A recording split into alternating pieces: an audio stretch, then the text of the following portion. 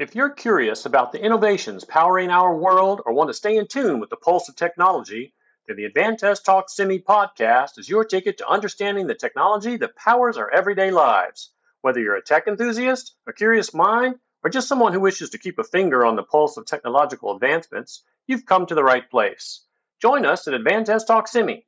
I'm your host, Keith Schaub, Vice President of Technology and Strategy at Advantest.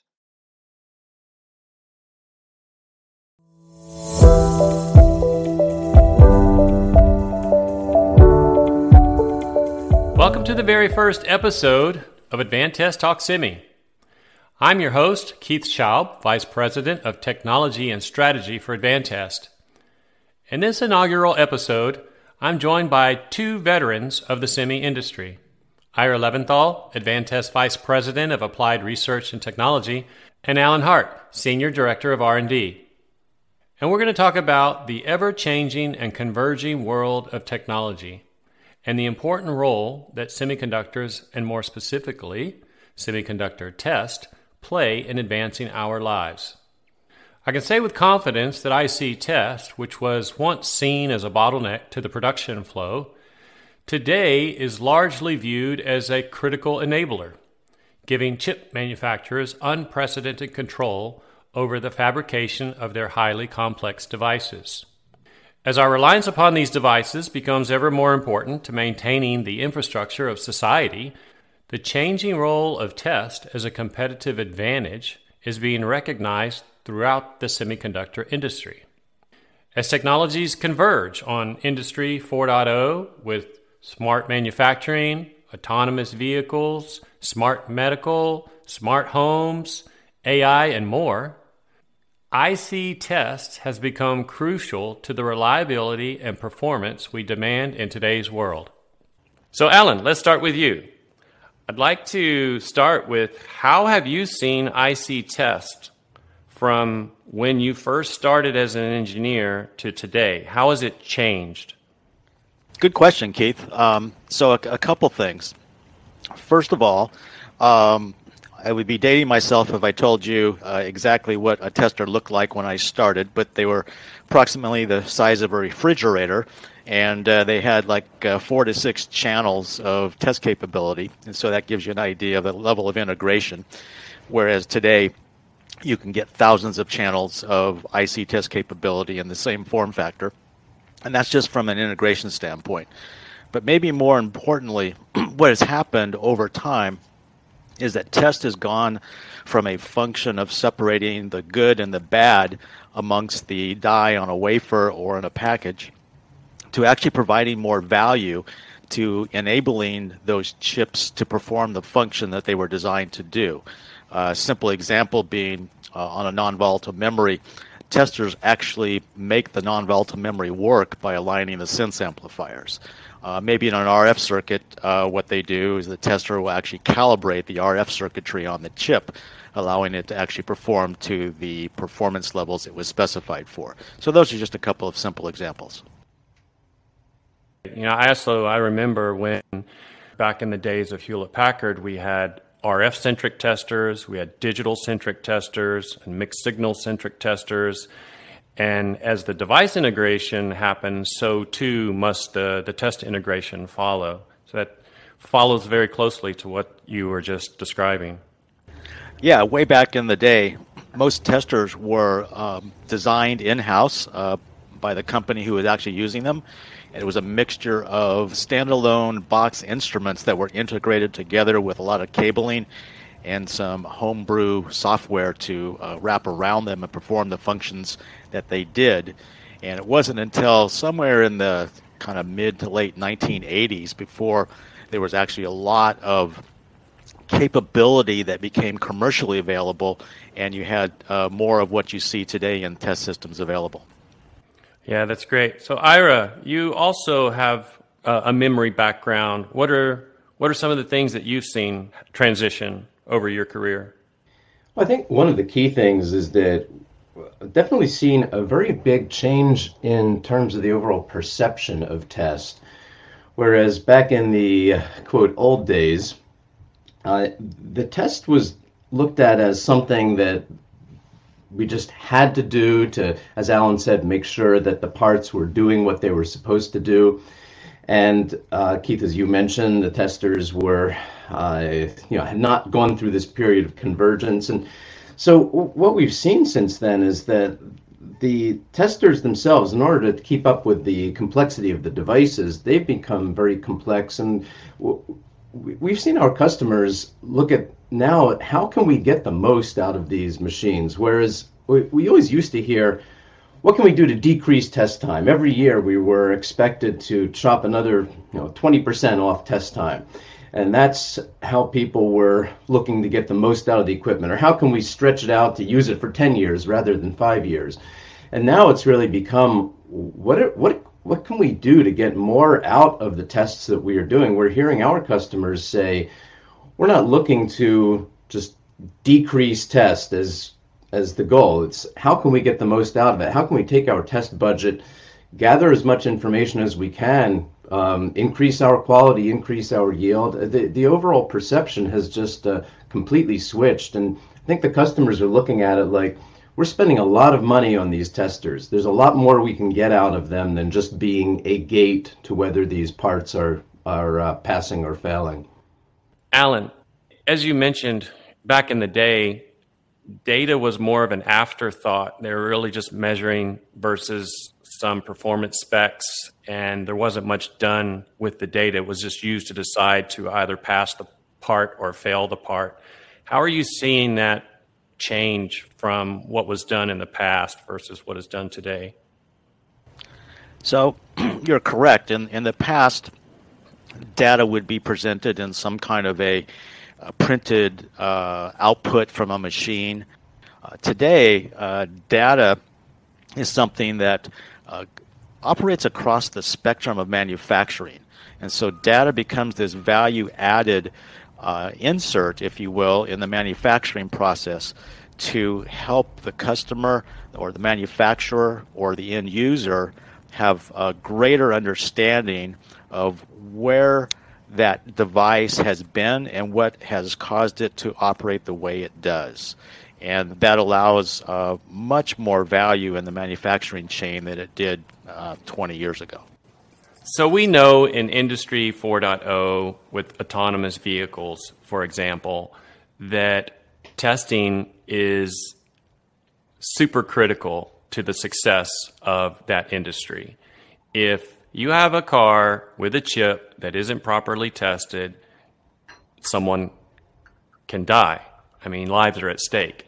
What we've seen as a general trend is as the technology advances, so too do the risks, because we become more reliant on that technology, and also we need to trust that technology even more so because we are reliant. So this just keeps compounding and adding the importance of test to the equation. And that leads to why the data is so important and how are we going to extract the maximum value for the data. So maybe, Ira, you have some comments on that. What do you think about that? The fact that the devices have become so complex and the applications, they are mission critical applications that the devices are being used in every day. And this has been a big change from where you were looking at things like space travel, medical applications as being the mission critical types, and now it's self-driving cars and the servers that need to stay running 24/7. There's an everyday dependence of a large portion of the population on these devices, and so the complexity demands that we use test in its fullest extent to be able to make sure that the quality levels are being achieved. When you look at going from 0 defects per million to measuring defects in parts per billion, it's really challenging, because it used to be that unless there was a defect that was being seen over and over again on the tester, the defects were just considered to be random. The parts were thrown in the dog pile, and we never saw those parts again unless they started seeing a certain type of error over and over again. But in order to get to measuring defects in parts per billion, every single defect, every single failed test needs to be understood as best as possible in terms of why it's happening. And so the data becomes super important in terms of being able to infer as much as we can out of the data. So let's talk a little bit about AI. One of the things we're seeing in the industry is just the explosion of data. And the data is getting so large that human ability to make sense of that data is coming into question. We're just not able to examine and analyze the data fast enough, whereas AI can come in and do some amazing things with that data. So how are you seeing that, Ira? Well, the development of the AI capabilities, machine learning, and so on, it's been really fascinating to me to see this all come together, especially over these last 5 or 10 years. Back in the 90s, I was looking at what we called back then neural networks. That was before all of the fancy names came about for artificial intelligence, machine learning, and so on. And at that point, I was working on developing a system that would extract SPICE models for semiconductor devices. And a lot of effort was going into tailoring the equations for these SPICE models. And I thought, hey, these neural networks, this looks like a really cool technology. Why not collect a bunch of data off the wafer? I'll train the neural network to be able to model each particular device in the wafer, and then can build up a model from there in terms of the overall circuit behavior. And so I worked with a team at Stanford that was developing a neural network capability, and I looked at applying this to this semiconductor device modeling. And it actually worked. It worked great. The only problem was that it was incredibly slow.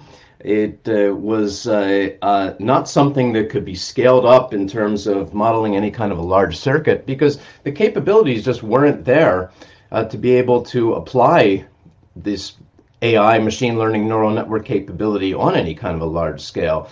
We didn't have the computing power. We didn't have the availability of the large amounts of data. We hadn't developed the algorithms to the point where they could really be applied effectively.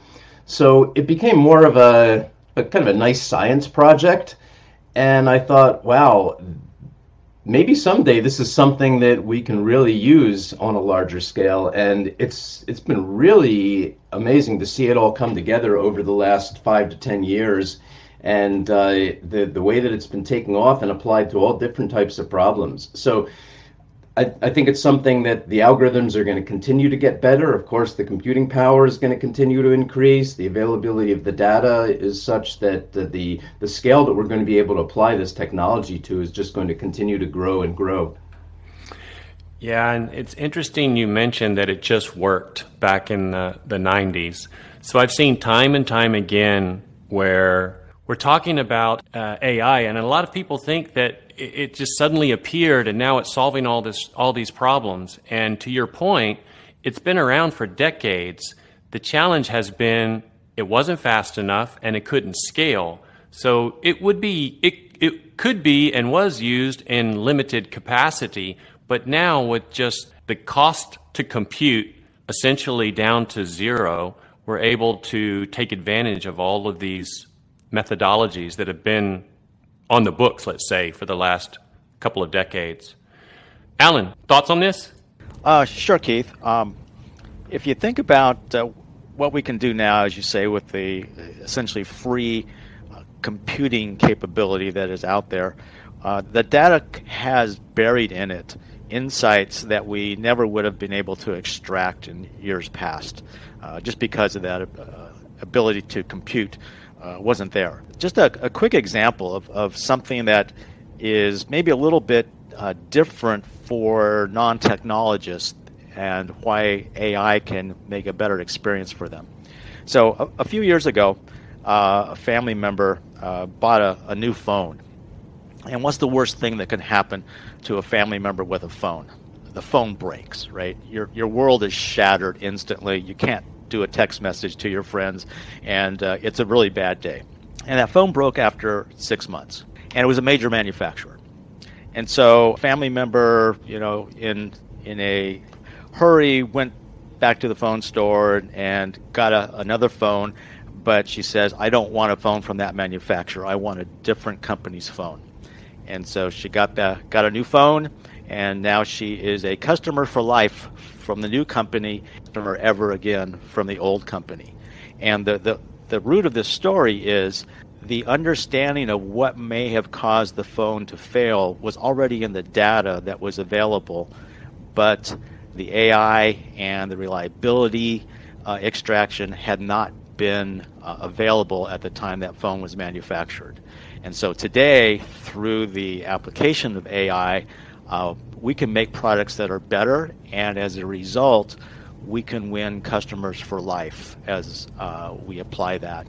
Alan, thanks for that example, and I think we can all relate to the phone example, as most people have one or more phones. I think this also highlights how test escapes are more costly than one might imagine.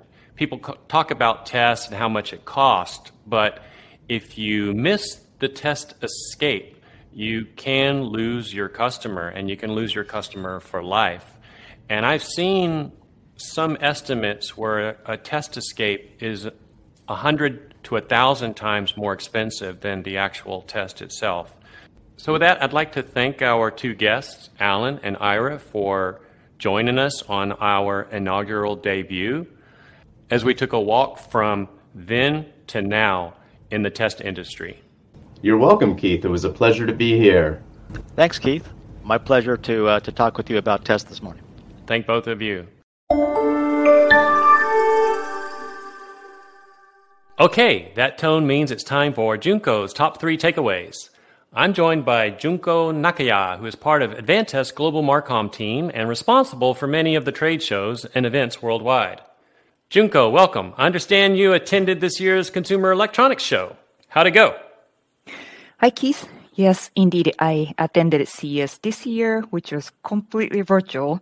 So it was quite different, but it was very convenient and affordable.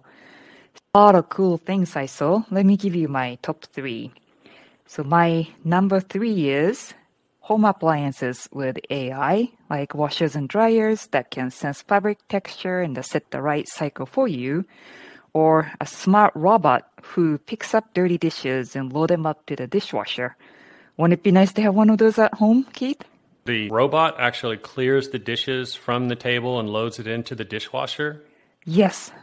And all of that without an allowance? Yep, that's right. I guess I'm going to have to talk to my son about that one. All right, what's number 2?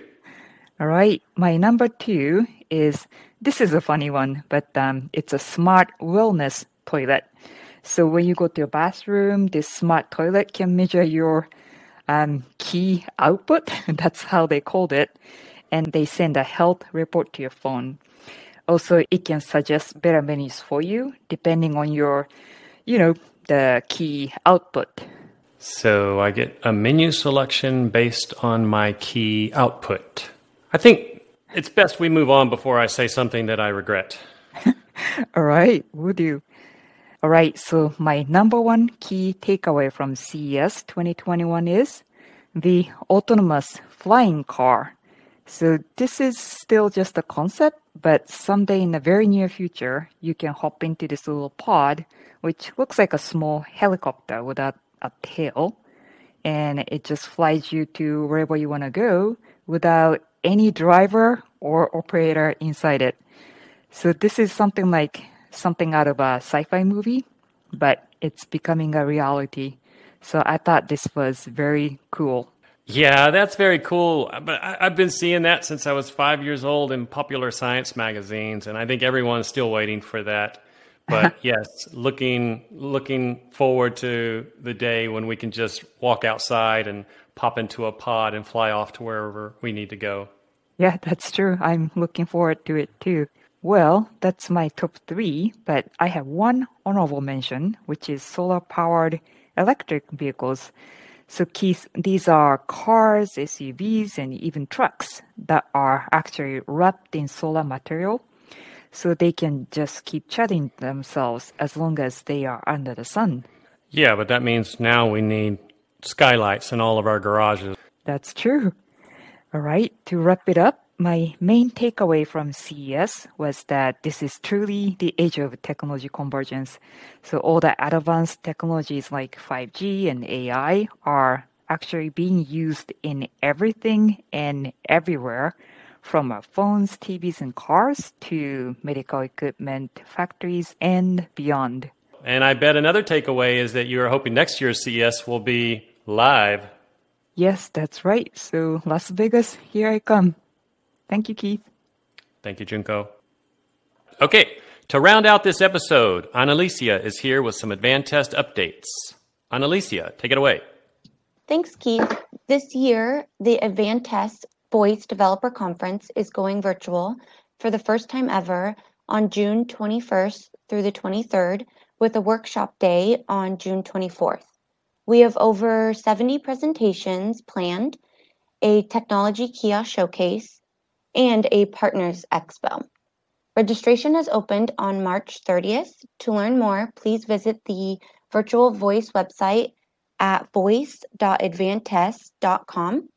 Also, don't forget to follow Advantest on Twitter at Advantest_ATE and on Facebook at Advantest America. And Keith, that's the latest. Thanks, Annalicia. We look forward to seeing everyone at Virtual Voice in June.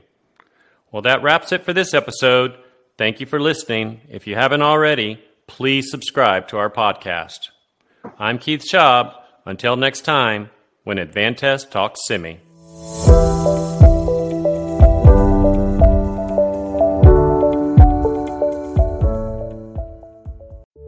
This is Keith Schaub hosting Advantest Talks Semi.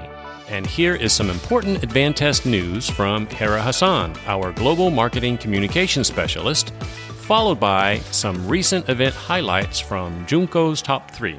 Hello, Hera. Hi, Keith. We wrapped up 2023 with more events than ever, so I'm excited to see what we have in store for this year. Next up on our event calendar, we have Automotive World from January 24th to 26th in Tokyo, Japan, and Semicon China from March 20th to 22nd in Shanghai. And as always, be sure to connect with Advantest on LinkedIn, Facebook, and Instagram for all the news and much more. Junko, on to you. All right, thank you, Hera. So welcome to this year's first episode of Junko's Top 3, featuring Semicon Japan, held on December 13th through 15th, 2023 in Tokyo. My first takeaway is that there was a significant increase in the show attendance, soaring from 50,000 last year to 85,000 this year. And this surge well reflects Japan's ongoing efforts to revive its semiconductor industry. The number of our booth visitors also increased by 50%. Not only our customers, but also many government officials, media representatives, financial experts, and investors, many of whom are not traditionally associated with semiconductor engineering. My next takeaway is that through our new application-centric display in our booth, highlighting the major applications like hypercomputing, automotive, and 5G, we were able to effectively communicate Advantest's role and the importance of our test technologies to this broader non-engineering audience. I believe sponsoring Smart Mobility Pavilion, which featured the latest electric vehicle, and our President Yoshida-san's presentation on how Advantest is enabling the future through semiconductor testing, also helped our audience understand how our test solutions are integral to those applications supporting our daily lives. My last takeaway is that introducing new products enabling such applications, including HA1200 die-level handler, active thermal control 2 kW option, and high-speed I/O instrument for V93000's exascale platform, helped us enhance our message and project our strong industry leadership. So this wraps up my top 3 takeaways from Semicon Japan 2023. Thank you for listening. Thank you, Junko, and thank you, Hera. And see you all on the next Advantest Talk Simi.